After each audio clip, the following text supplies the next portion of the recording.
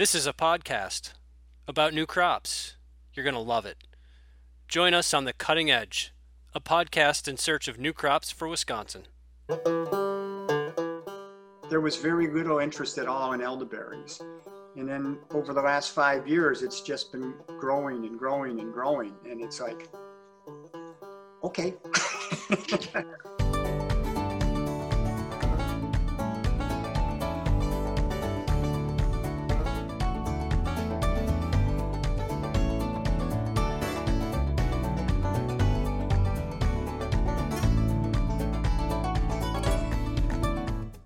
I'd like to welcome everybody to The Cutting Edge, a podcast in search of new crops for Wisconsin. I am your co-host, Ashley Olson, with the University of Wisconsin-Madison Division of Extension, serving as the agriculture educator in Vernon County. And joining me today as my co-host is Jerry Clark, and he serves as the agriculture educator in Chippewa County.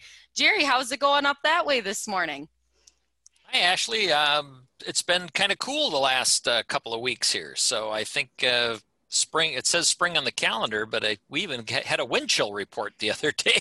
So I think we need some warmer weather to get moving here in order for the planting and growing season to really be official, I think. Yeah, and I'm a few hours south of you. We're dry, and I'd like to welcome both of our guests we have today. We have Mike Breckel joining us from Vernon County, Wisconsin, not too far from myself being in Vernon County, along with David Hanley from the University of Maine. So we'll be getting lots of perspective here today. And with that, Mike, if you want to start out introducing yourself, and then David, that would be great. Alrighty.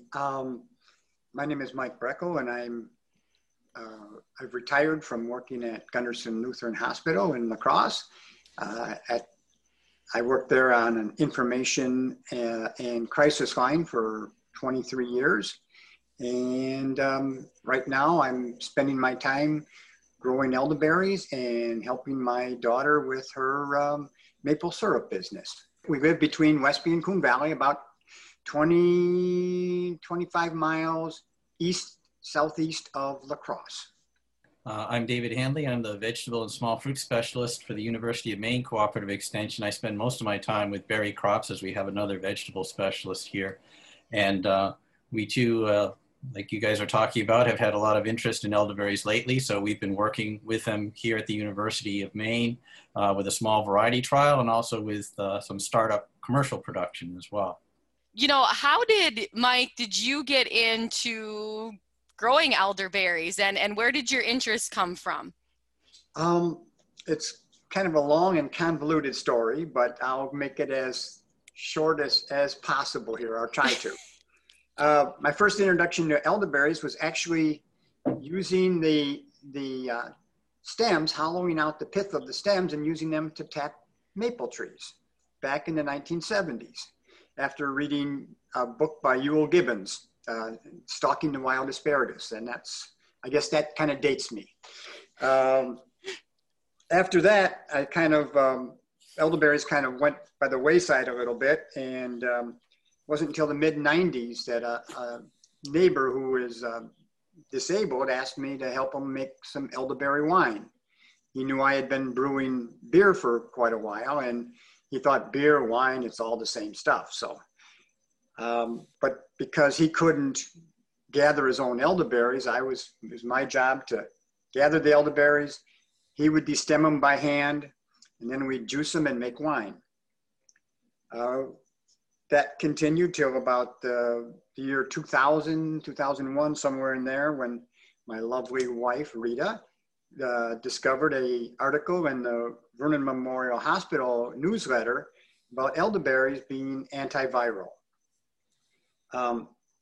At the time, on my work on the information line, we were giving out lots of information about one of the flu viruses, whether it was SARS or MARS or bird flu, one of those, all of whom were viruses. And so I thought, this is interesting. And so I went to the hospital librarian and said, you know, I'm not part of the medical part of this hospital, but is there any way I can get this research? And she said, I don't know, but I'll look into it. I knew her from playing volleyball.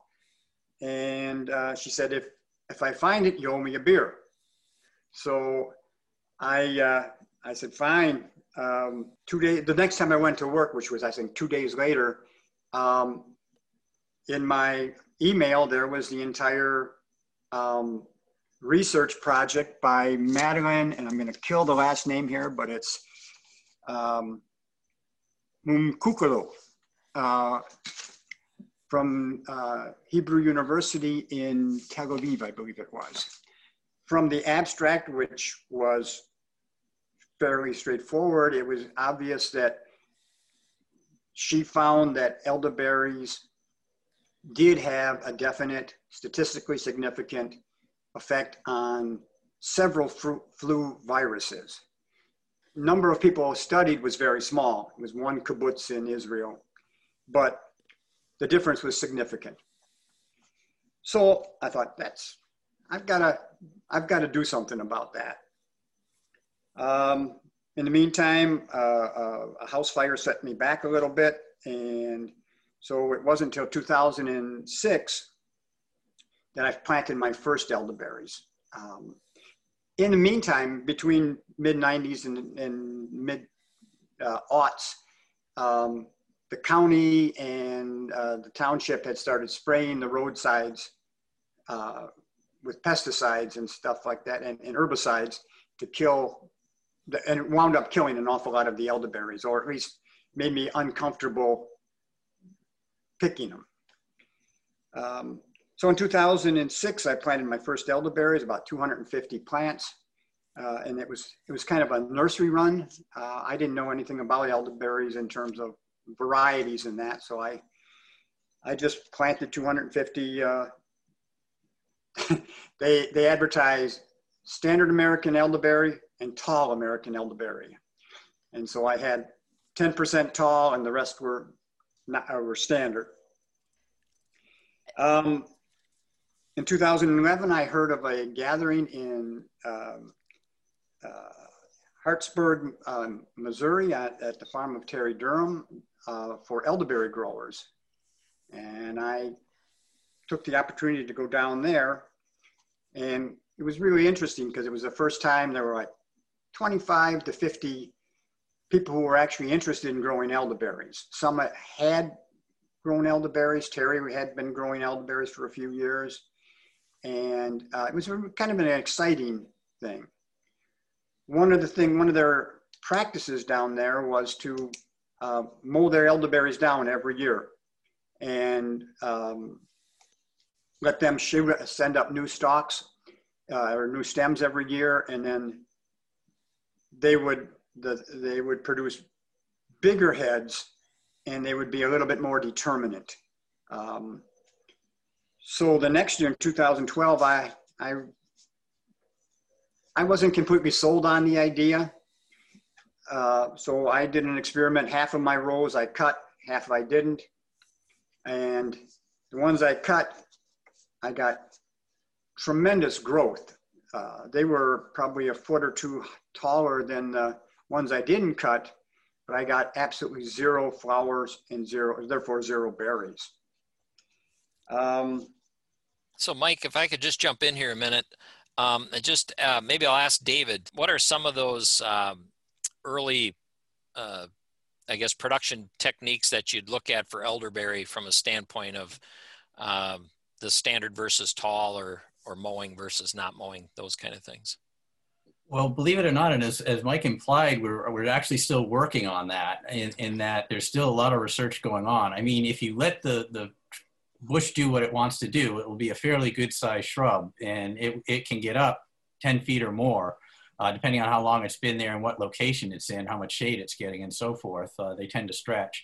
The older bushes tend to get taller, just like any bush, because the new growth is looking for light and it's struggling with what's around it. So it keeps creeping upward and upward. So if you cut it short every year, you tend to get a shorter growth habit out of it, unless there's a lot of fertilizer down there, and it will go. but it is one that will break from the roots pretty easily, so you can mow it down. And it does, unlike a lot of other berry crops that we work with, it will fruit on this year's wood. If you look at a blueberry, for example, it fruits on 2-year-old wood, grapes likewise. So you can't do this with a bush like that. You mow it down, it's going to be 2 or 3 years before you're back in production. Elderberries, no, you can mow them. The question has been, and this is one of the things they're looking at in Missouri and other places, if we mow it, that's awful hard on the storage system, which is down in the roots, to keep replenishing that growth every year. And is there adequate time for the leaves on that 1 year to replenish all the nutrients it needs down in there? Or are you slowly depleting the resources that the bush needs to continue growing? So there's some thought that mowing can work, but it might be something that you only want to do every other year or every third year, or something along those lines, to basically rejuvenate it. And this is not dissimilar from how we deal with some other crops, wild blueberries, for example. But left to itself, it'll be a full-size plant. But you have to figure with any bush what it wants to do versus what you want it to do, and how much time and effort you're willing to put into it to get it to do what you want it to do, which in this case is more fruit, ripening hopefully at the same time, and having good commercial quality. And that's where the pruning and the fertilization and all that sort of stuff comes in. That's a good, and maybe Mike can comment on this as well, but I'll ask you first, David, is so that when it fruits, is it all the fruit come out at the same time, or is it, you pick just the ripe ones and then let the rest kind of mature on its own? Or most of the varieties we've selected of the American type, the Sambucus canadensis, will ripen pretty uniformly, okay. Especially if you're doing a pretty good job of pruning. So you have wood that's all roughly the same age. Typically what we want to do is prune so we have 1, 2, and 3-year-old canes and not much else. Older stuff goes out because that tends to ripen later. So we just do that. And then we tend to be able to go over and do a once-over harvest. If you're doing it by hand, which is how most people are doing it, you might go over it a second time to pick up the late stuff. This is one of the disadvantages of the European type, Sambucus nigrum, which is what's grown over the pond, so to speak, is that we find that we grow it here, not only do we have winter hardiness problems, but it does not tend to ripen uniformly. It tends to dribble along into the late summer and fall, and it becomes a pain in the neck to get all your crop in when you want it to get in so you can start processing it. Because this is a processing crop. There's, it needs to be dried, it needs to be squished and used for juice. It's not really a fresh market crop. Okay. My experience was that at least the bushes that I had, again, with a nursery run, they weren't producing on the first year. Again, I knew nothing about them, and they were not varietals. They were not selected for any particular thing. Characteristics, and so that's where I was, and I started basically selectively pruning back, almost like with grapes, cutting back considerably, but not cutting them all the way down to the ground. And then on my second year growth, I got decent berry production then. I think if the bush is stressed hard, and mowing it might do that, especially to a young bush, it might, quote unquote, take a year off from fruiting. But typically with a mature bush, you will get some yield. Just to your other point about, your what you started with were just selections of short or tall. It's interesting that even the varieties that are available, a lot of those are selections from the wild. They're not actually intended and crossed with intention. You have to go back a ways to get things like Adams and York, but most of the stuff coming out of Missouri, for example, are just selections from the wild. And even some stuff coming out more recently are just selections from the wild. There's nothing wrong with that, but it's just an interesting point that there hasn't been a lot of breeding work done with elderberry, at least certainly not in this millennia, and even in the last one, there wasn't a whole lot done with it because the stuff in the wild is actually pretty darn good. And there hasn't really been the demand, the pressure on breeders to produce a better plant. I'm intrigued by this because Mike started talking about a couple of varieties that he started with kind of as an experiment. David, you mentioned a variety that I can't pronounce. I apologize the name.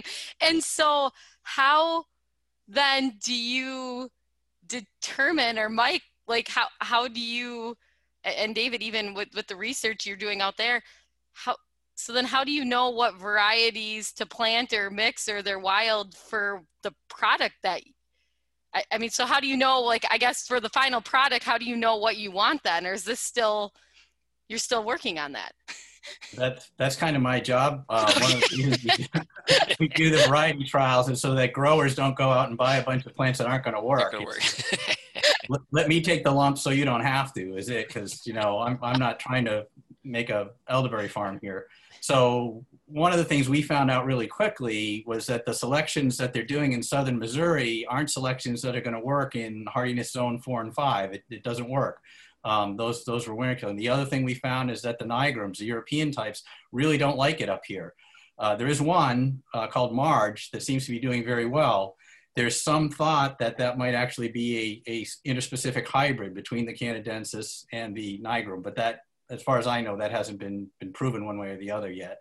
But that's the only one of those that I would recommend. But so far, none of the Missouri stuff has done well. It's the stuff that was bred in Canada and New York that seems to be doing fairly well here. So we lean back and say, look at the older stuff and some of the newer selections from that. For example, Coomer and Good Barn are some newer selections, but again, they're selections from the wild. We even have some selections here walking around this experiment station. There's plenty of wild elderberry around. And we found some that we said, golly, the fruit on this is larger than anything in our variety trial. So we made some cuttings, we cleaned them up, and now they're in the variety trial, Highmore 1 and Highmore 2. So that's not necessarily a bad thing to do if you're thinking of growing elderberries, is to take a look around you and see if there's some decent plants there. One nice thing about elderberries is they are very easy to propagate. You can take hardwood cuttings or softwood cuttings, and if you know your way around a propagation book, you can figure it out pretty quickly. That's what I've been doing here, David. I found that Bob Gordon, Wildwood, just were not suitable for my, I've got ridgeland that's very heavily clay, and they just did nothing here. I've had Wildwood in, one Wildwood, I put in 50 of each, and I got one Wildwood that survived and 0 Bob Gordon. Of the Wildwood, I don't think I've gotten one berry off of that in 7 or 8, or more than that, almost 10 years. They just come up and they grow, but they flower, but they just don't berry. So what I've been doing is exactly what you're suggesting.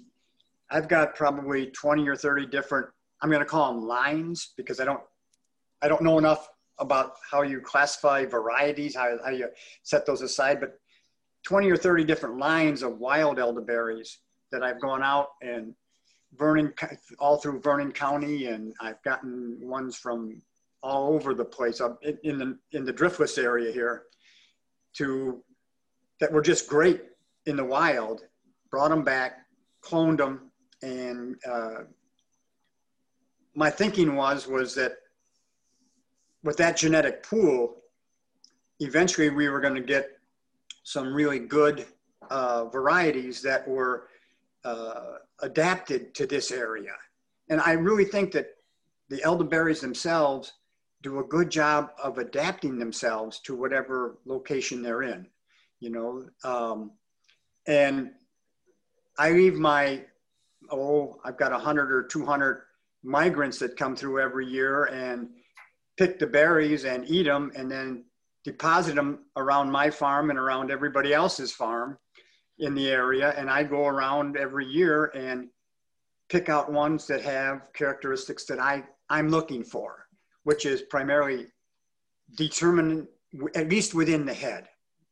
Whole plant determinant is difficult to do with elderberries, but at least within the head. So when you pick the head, all of the berries are ripe at the same time.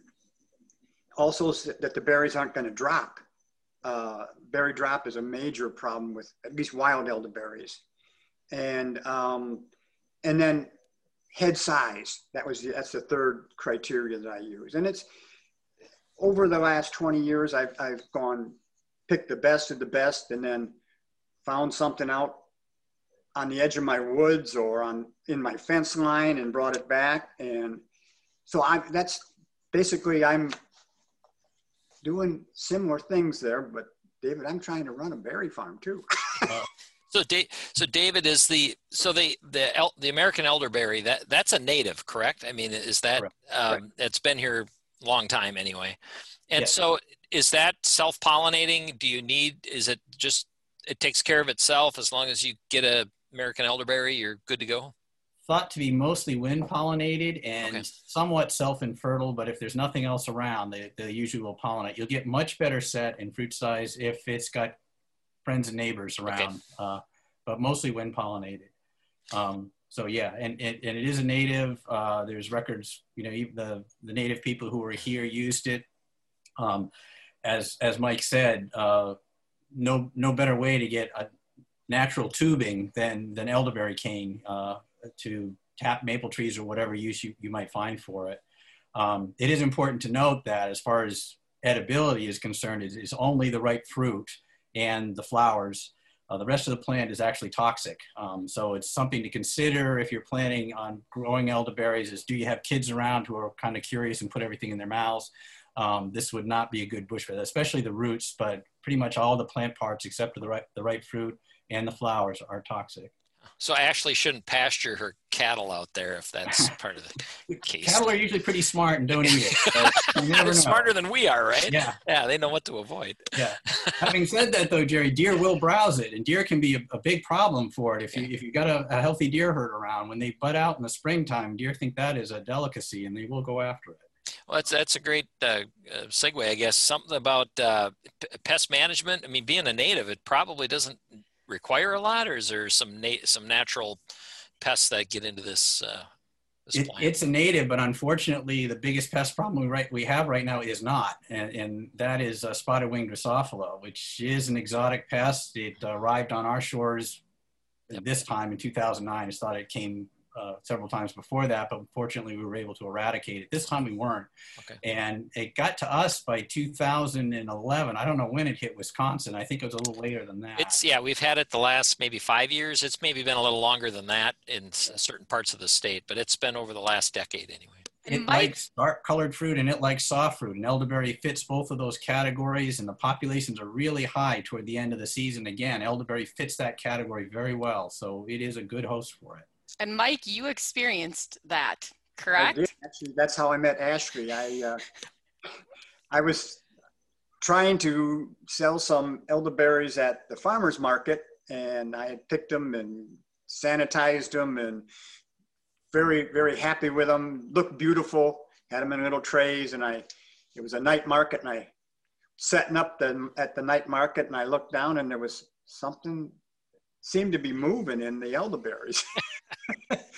And I opened it up and I'm looking, and there were just these little white little spots in there.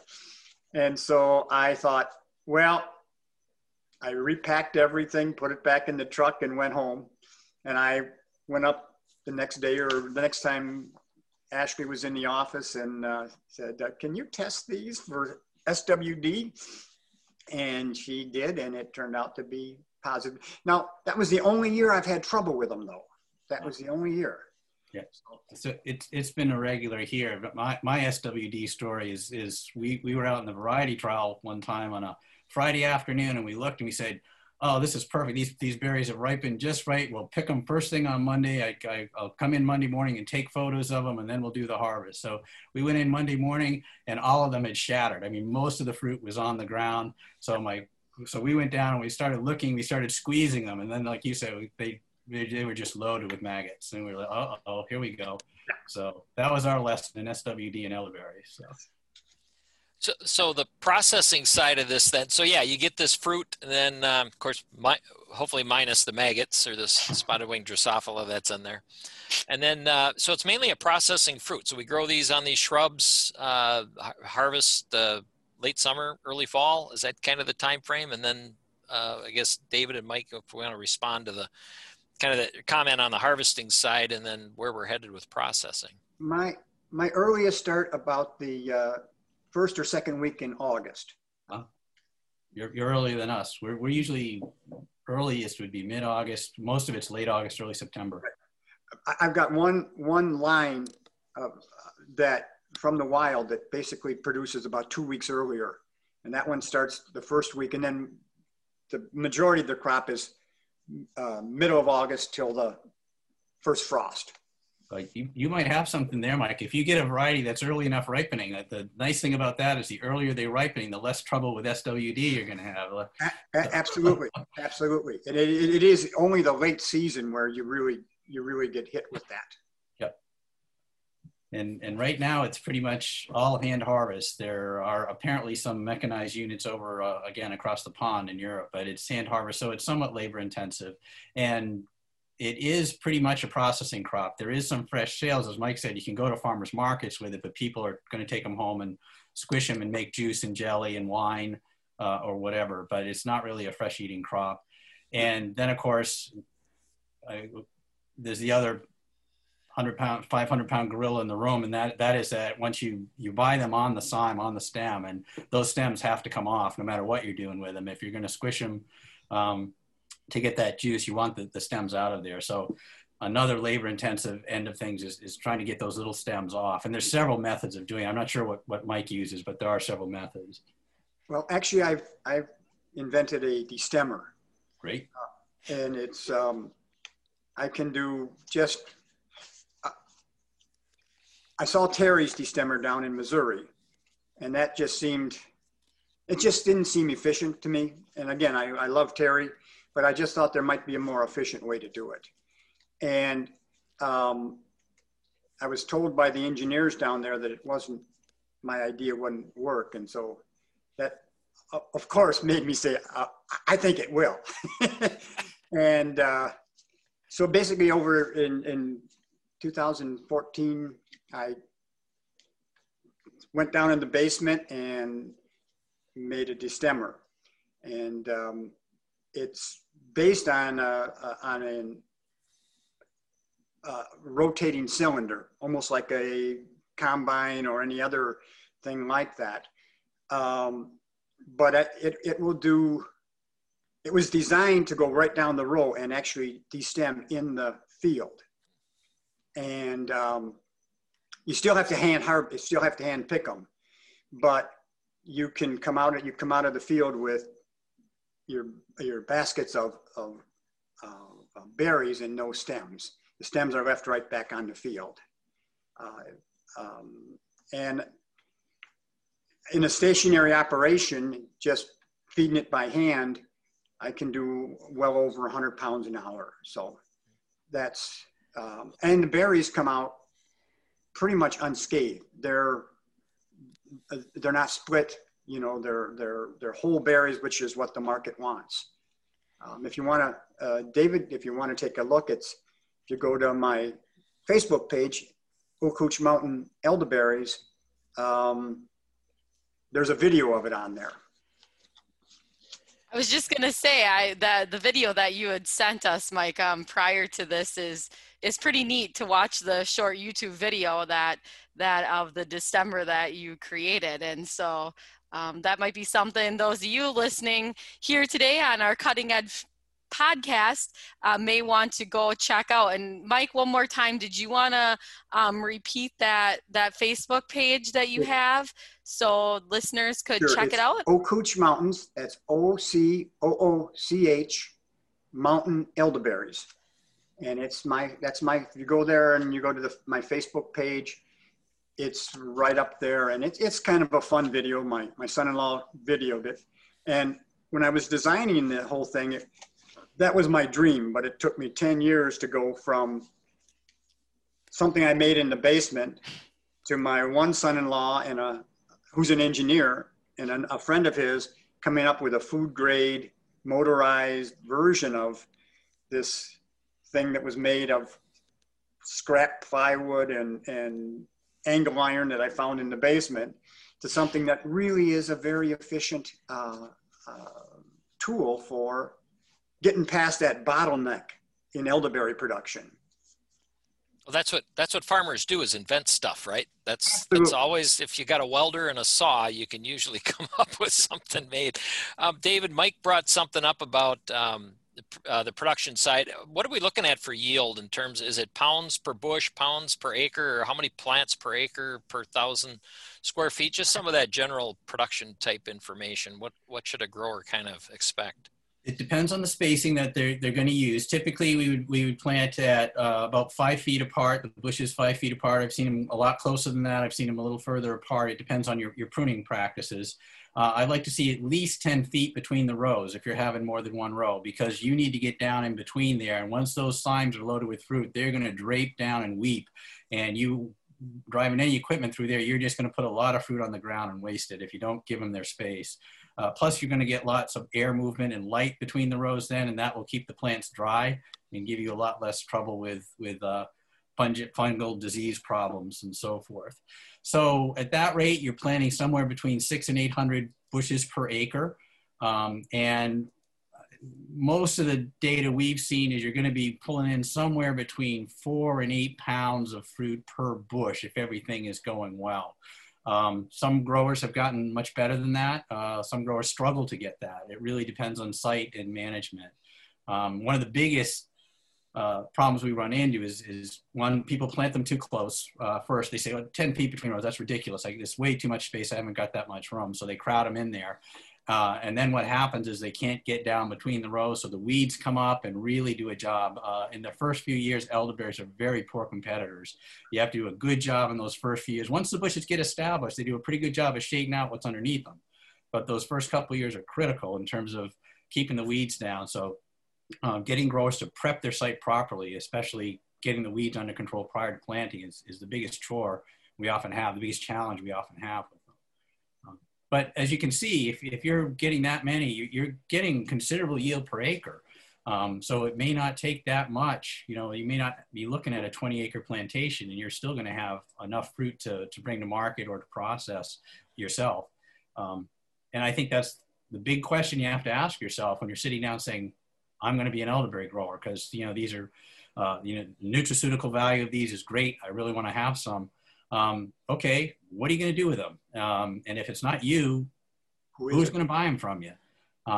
That's one of the things we ran into here in New England, is people started growing them and looking around and saying, well, wait a minute, I thought people were going to be knocking on my door asking for these things. And generally that's not the case. You need to go and find someone who wants to process them, to make some wine, to make some, in our case, we have a woman who's making some different syrups and tinctures with them, doing very well with that, by the way.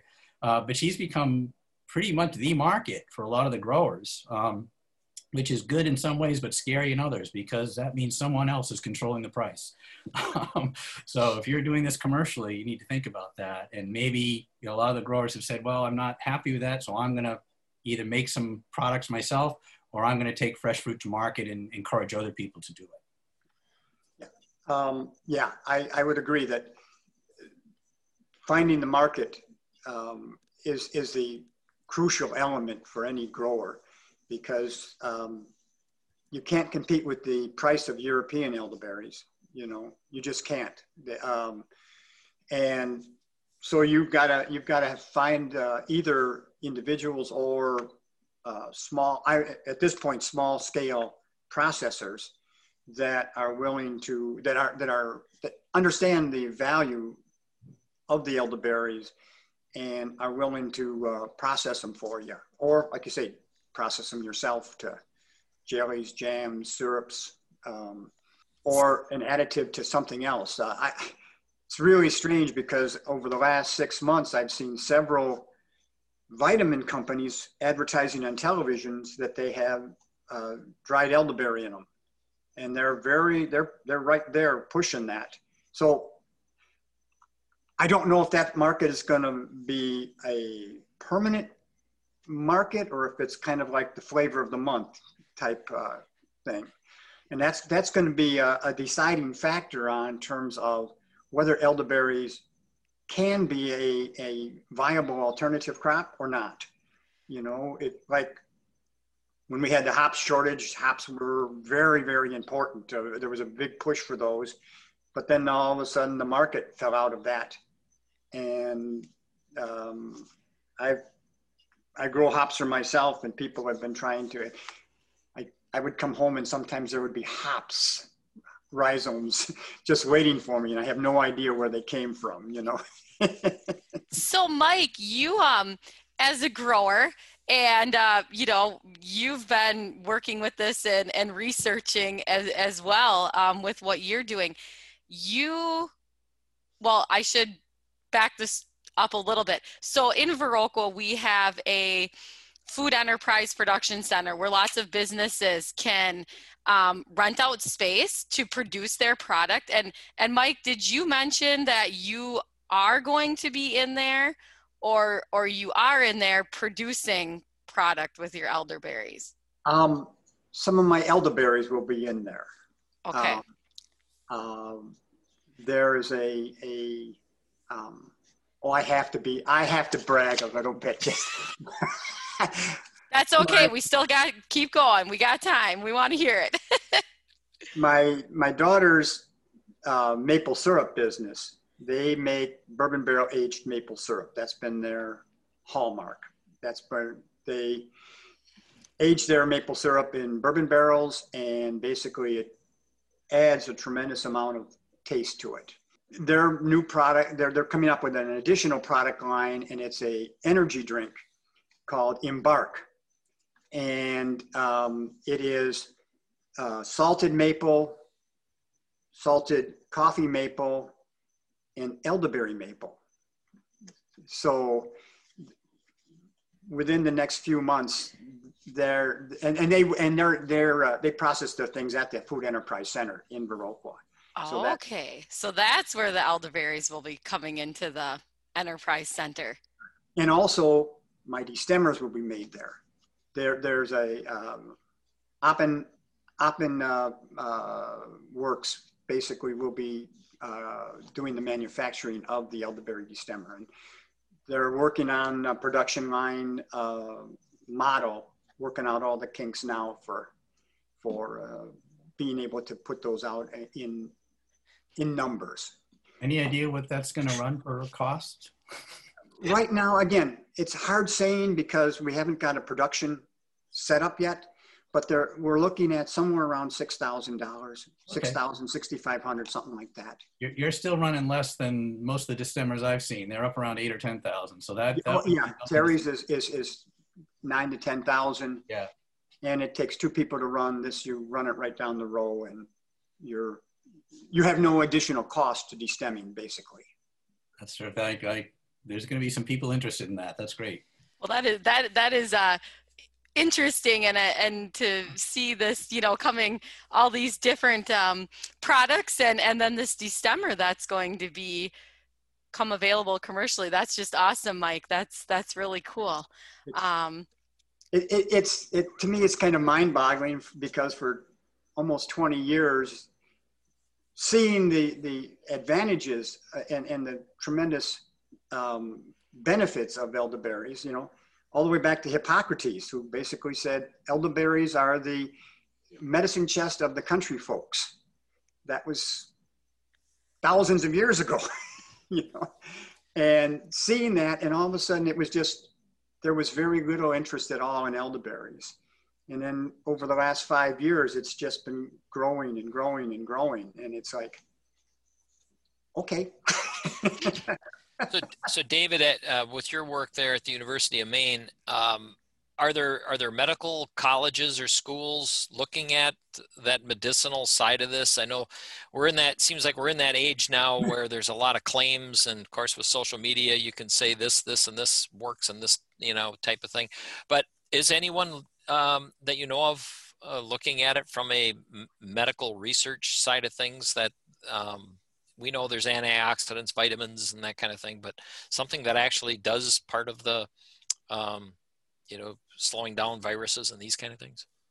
There is some work going on. There was some work going on at the University of Maine with not only elderberries, but a couple of other things, aronia and some of these other really dark colored berries, because they do contain high numbers of antioxidants and anti-radicals, mostly from phenolic compounds and polyphenolic compounds and flavonoids, this whole group of chemicals that seems to be really good at attacking and binding to the chemicals that are thought to cause aging in some regards, a breakdown of cells and so forth. So far, what we've been seeing in most of this research is that at a very small level, at the chemical level, the biochemical level, and to some extent at the cellular level, we can see these effects. What happens when you throw it into a full-blown biological system, like a rat or a person, the effects don't seem to be quite as clear.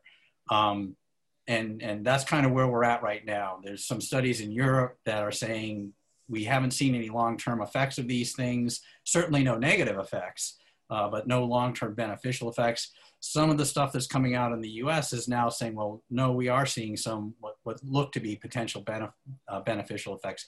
But I think, as Mike was saying earlier, we're really in our infancy here in terms of being able to understand how this stuff works. But anecdotally, for centuries, millennia really, people have said these seem to help us when we either as preventatives or to shorten the duration of illnesses. And that's kind of what we've got to track down, is where are those connections at? From my perspective, be it elderberries or aronia or whatever the flavor of the month is, there's no magic pill here. What's more important for people to understand is if you have a diet that's rich in fruit, especially dark colored fruit, we know that now, but also rich in vegetables. Again, high colored vegetables tend to be higher in these phenolic compounds.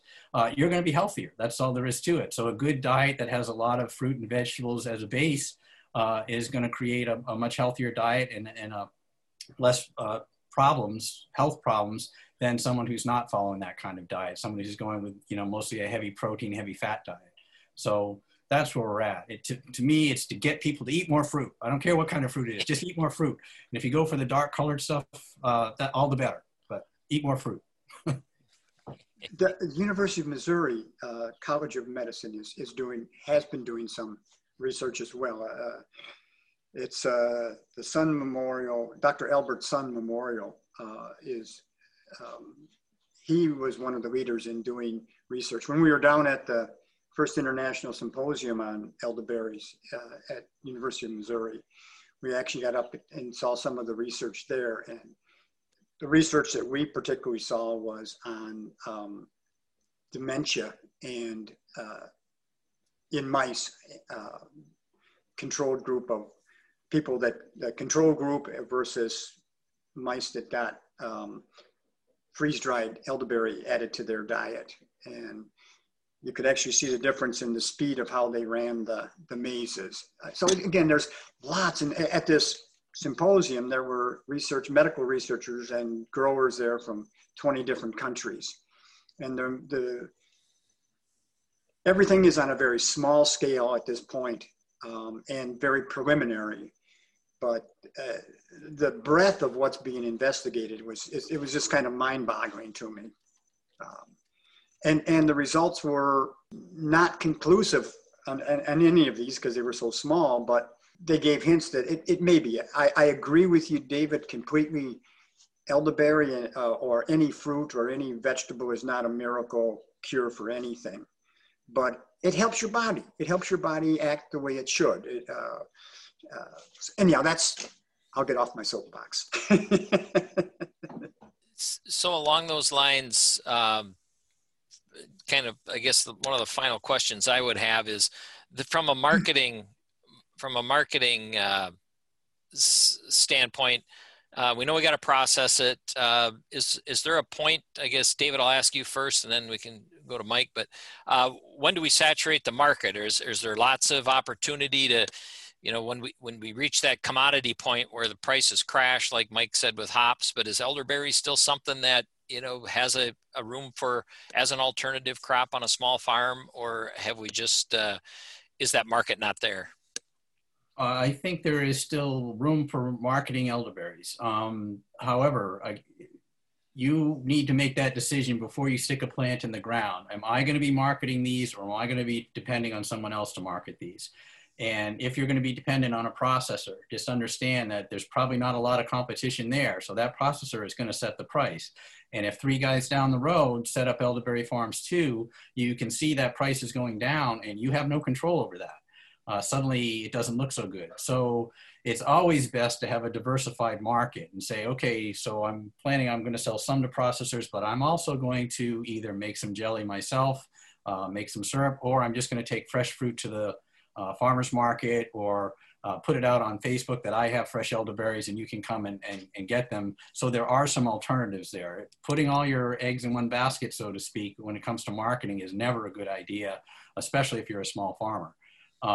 So take a look around at the markets that are there. But I think with the continued interest we have in these kind of fruit and the potential health benefits from them, there's a strong market. But the big caveat with elderberries and some of these other fruit is that it has to be processed. You've got an extra hurdle that you have to go over. It's not like strawberries or not like blueberries where people want to come and eat them. You know, they've got an extra step, and that's going to discourage a lot of people. They don't want to take that step. They want you to do it for them or somebody else to do it for them. I think that any small producer has of elderberries or anything else, they have a second crop that they have to cultivate, and that is their customers, you know, and whether that's direct, I sell the vast majority of my elderberries on a pick your own basis. They pick the elderberries, I destem them, they leave with a smile because they've got berries that they can do whatever they want with. But again, cultivating that customer base is just as important as cultivating your elderberries. And word does spread by word of mouth. And if you treat your customers right and you have the wherewithal to get out there in the media and stuff, that's as important as being able to produce a healthy crop. And do you have anything else, Mike, that you would want to add for, say, somebody thinking about getting into elderberries? You talked a little bit, but any other words of wisdom from a grower? And that goes for David too. Any other words of wisdom? I would say start small. Make your mistakes on a small level, small scale. Learn about the crop on a small scale. And then as you're cultivating your customers, grow to meet that demand. Because I've had people call me almost in tears because they were convinced to put in 25 acres of elderberries, and they had 25 acres of elderberries in the freezer, costing them to keep them in the freezer, and they had no market for them. After last year, that market disappeared. I mean, those elderberries disappeared because of the COVID virus. But again, it's going to be cyclical. The market is going to go up and down. But if you can have a base of customers that want them and want to process them themselves, or a processor, that's going to be your best.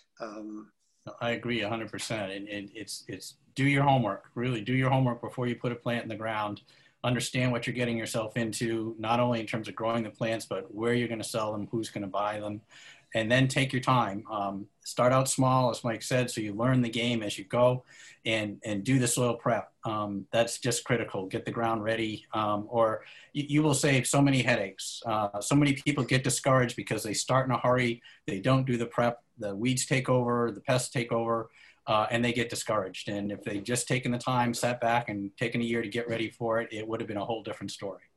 Oh, one other thing I wanted to add in terms of it's not a pest, but it's a rust. Elderberry rust last year was just major for me.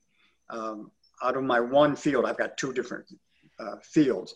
Out of my south side field, I took over 100 pounds of elderberry rust out of there. And it was just terrible. We had two really wet years, the years before that. And in 2019, I was gone for a good portion of the summer, so I didn't do a good job of getting the rust out that year. And it was just terrible. Apparently, there is a co-host of sedge that elderberry rust needs to keep going. And apparently in wet years, it's a real problem. So anyhow, that's another one. It's beautiful to look at in some respects, but it's orange and yellow and takes a branch and will twist it all around and then sap all the energy out of the plant. But that's the only other pest. Oh, and I do have a little bit of a problem with stem borers, but nothing that's overwhelming. With that, we're getting close to the end and wrapping up our podcast for today. So I would again like to thank Mike Breckel for being on, one of our local elderberry producers here in Vernon County, Wisconsin, and also David Handley with the University of Maine as a vegetable and small fruit specialist. We thank you both for joining us today and getting your input and learning all about elderberries. So with that, again, we'd like to thank you for joining Cutting Edge, a podcast in search of new crops for Wisconsin.